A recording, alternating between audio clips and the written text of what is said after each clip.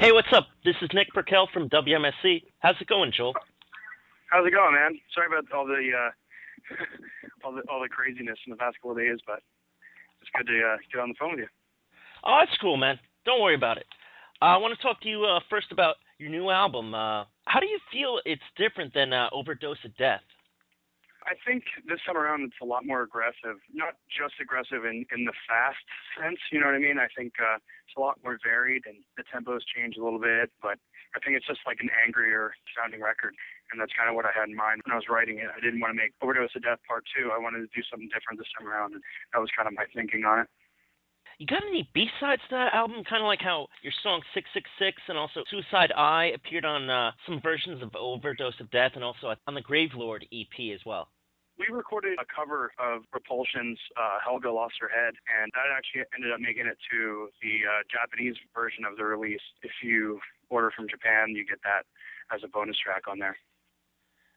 Why did you pick Helga Lost Her Head to cover, though? It's just a cool song. Repulsion's a really cool band. We played with them. They did like a kind of like a secret show. We played with Carcass, and they just hopped on the bill. And these guys were super cool, and it's just I always liked that song a lot. I know it's not maybe the classic Repulsion, anything off Horrified, but I'm not like the biggest grindcore freak anyway. You know, like I'm not a real big fan of blast beats and stuff. So it's like for me, I just like it because it's kind of like a punky kind of death metal number, which is cool. On your first album, Evil Never Dies, there's this zombie wearing a Rigor Mortis shirt. How big of a Rigor Mortis fan are you? And what was it like when you played a show with them in '05? It was really cool for me, man, because Rigor Mortis is one of those bands that I got into really early, and it was kind of just like fluke.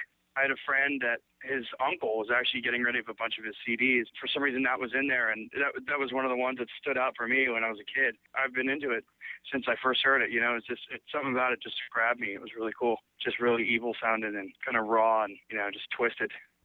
Songs like Red Winter, I Am a Disease, and Agony of the Damned off your new album come off like a bit sinister at their beginning. It kind of sounds like could be featured at the beginning of like a zombie movie or something. You ever have any interest in releasing or writing songs to be featured on soundtracks to horror movies?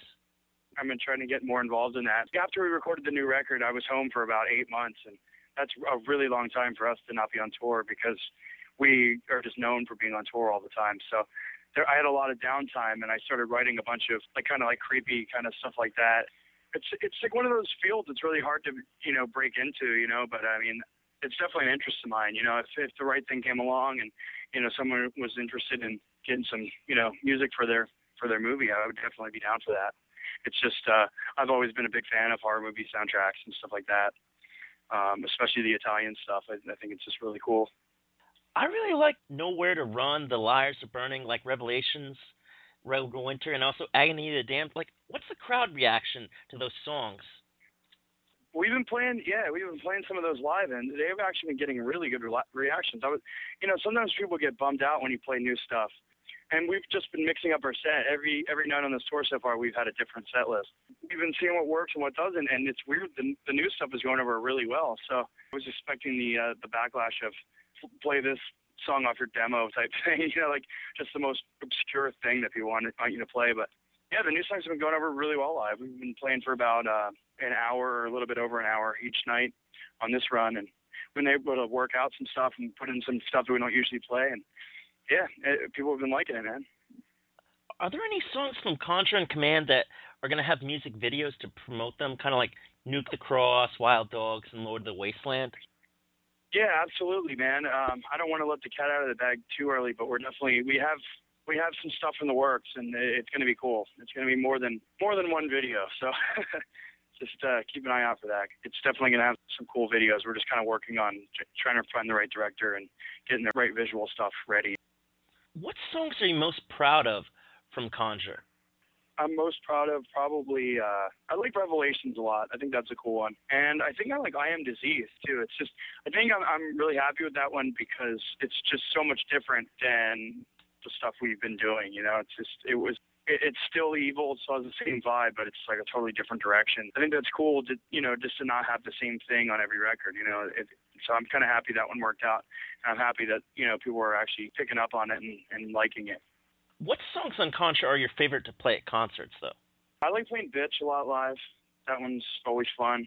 Revelations is really fun, and Agony actually is another one that's actually really fun to play. Just because you get that evil intro and evil outro, and then you have that kind of like D-beat, crusty stuff in the middle. It's just fun. It kind of just mixes it up.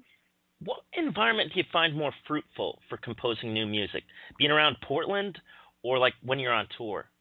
I almost exclusively have to be at home to do it because just touring in a van, we don't tour in a bus or anything, so it's like I never get the space I need to actually write the stuff. Yeah, I definitely have to be home to write my music. I come up with a lot of ideas on tour, and I try to, I try to remember them, when I get home, but definitely I have to, if I'm actually doing a full song, I definitely have to do it at home. What inspires your songwriting these days? Do you find that you write stuff that has more to do with something real or something fantasy-based? It's kind of weird. The way, especially on the new record, the way I write is kind of based in reality, but it's a fictitious subject. That sounds kind of weird, but what I mean is the stuff I wrote about, especially on this record, is about what people used to believe in, like with necromancy and stuff like that, like a lot of like black magic.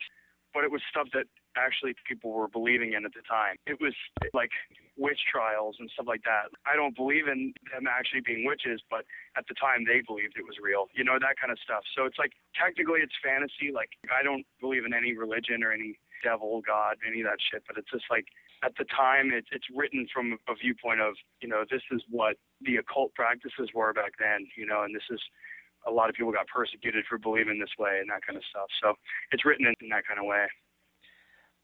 You've been in Japan before on the Extreme the Dojo touring roster. Any plans for a return to Japan anytime soon? I'm hoping so. We are doing some Asia stuff soon. Hopefully we can squeeze that in there. That would be cool. I love it over there. It's one of my favorite places to tour. We've been there 3 times so far. Each time it keeps getting better too. It's really cool. Any cool stories from a trip to Japan? Just basically, I enjoy like record collecting, and I like looking at like guitars and stuff like that. And over there, like they have some of the coolest music stores and they have some of the coolest record shops over there. So just for that alone, it's cool just to go around Tokyo and check out all the music stores and stuff. At the moment, you're touring with Holy Grail. Any cool stories to share? It's kind of early, man. I mean, we had some pretty good times. I mean, this tour is just basically getting in the swing of things now. But last night we played in Panama City, and we basically played a venue that we showed up and we were kind of wondering, because it was a beach resort area, like this town that we played in. And we showed up at the club, and it's kind of like a seafood kind of restaurant with like this club on the side. The show turned out to be amazing. All these people showed up, and I've never been there in the history of Toxic. It was cool to see that. There's going to be a couple other places on this tour that we're going to be going that I've never been to. So I'm really looking forward to seeing what those places are going to be like. Pleasant surprises. What are your 3 favorite concerts that you've performed, and also your 3 favorite that you saw as a fan? So many concerts, they all kind of just run together. I don't know. When we toured in Australia in 2005, that was really awesome, just to go there. And the metal scene there is just so wild, I think probably one of my favorite concerts that I can remember, was actually it just happened recently when we went to Cancun. That was amazing. They flew us down to do a one-off show at DRI, and it was tons of people there, and they were all just like really partying. Shows that I've seen, definitely Slayer. Which time, I'm not sure. They're always so good. But actually, this last time I just saw them with Megadeth about a year ago, and that was maybe the best time I've seen them. They're on fire, man. They're a really good band, still. What are some pre-show and post-show traditions that are important to you? I think I just have to get in the right mind frame to do it. It's been kind of hard on this tour because, not only have I been playing, but I've also been tour managing and doing merch. So it's like I've been spreading myself a little thin on this one, but I like to, just take a couple minutes, kind of just relax, like have a beer or something and just get ready to go. Yeah, this one's been a little hectic, so I haven't necessarily had as much time as I'd want to for that. Post-show stuff, wipe the sweat off, take a breather, have a beer, and then I always go out and talk to the fans and stuff. I'm not like one of those people that fucking hides, I'm not really into that. I think it's cool to definitely say what's up to people and stuff. Do you have time, after shows to, autograph CDs and, 7 inches and stuff for fans? Oh, yeah. I since I've been selling our own merch on this tour, I've been signing everybody's shit. What's been your most hallowed memory as a musician? Probably getting asked to tour with Danzig twice. That's probably the best memory I can think of. It was an honor. I mean, I've been a big fan of his whole catalog. So to be asked to go on tour with him, is just mind-blowing to me. If you could be in a horror movie, what kind of character would you want to be? Someone like Ash, maybe from like Evil Dead or something, something like that. What's your personal choice for listening to music, vinyl, CD, or MP3? Vinyl for sure. MP3 is basically a necessity on tour, but when I'm at home, vinyl, absolutely. Any words for people seeing you perform live for the first time? Be prepared for to wreck your neck. I don't know, man. Just make sure that you're prepared to like move around and stuff, because our fans can get pretty fucking crazy.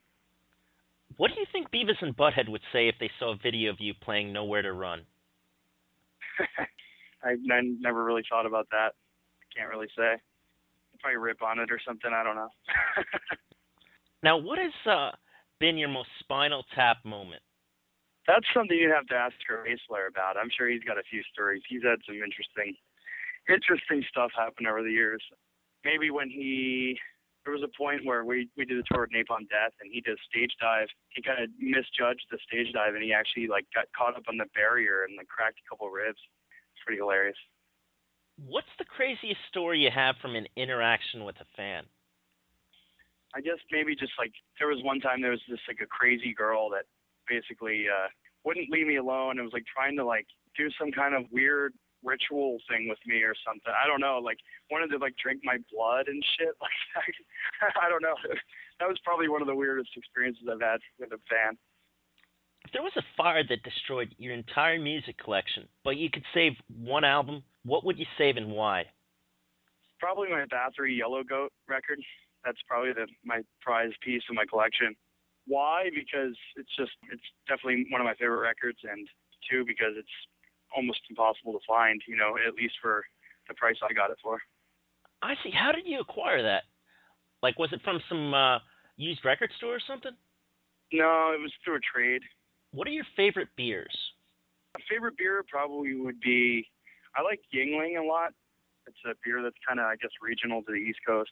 That's the problem with living on the West Coast. They don't really have it there, so that's probably my favorite one. I like German beers, like the actual local brewed beer, like when you go to Europe, like that.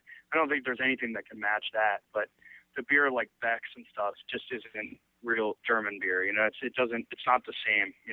Maybe it's a German beer by location, but not by the way it tastes. It's just I'm not a real big beer snob, man. I kind of just drink whatever the club gives us, and that's fine. What kind of merch are you currently promoting, and like, what's a website or PayPal address to get that stuff? We actually have a few records of this out on this tour. We have the brand new one, Conjuring Command, on vinyl. We also have our split with a Canadian band called Inepsy. I got some vinyl copies of that left on this tour. I have all the albums on CD with us. Running really low on shirts right now, but picking more up tomorrow, so that's going to be cool. We got like a tour T-shirt, and we got a bunch of new designs and stuff. So, yeah, all kinds of shit. You can look on. If you wanted to get it online, you can go on. We have like a web store, like a merch web store called indiemerch.com/Toxic Holocaust. I feel like a car salesman. This is Joel Grine of Toxic Holocaust. You're listening to WMSC 90.3.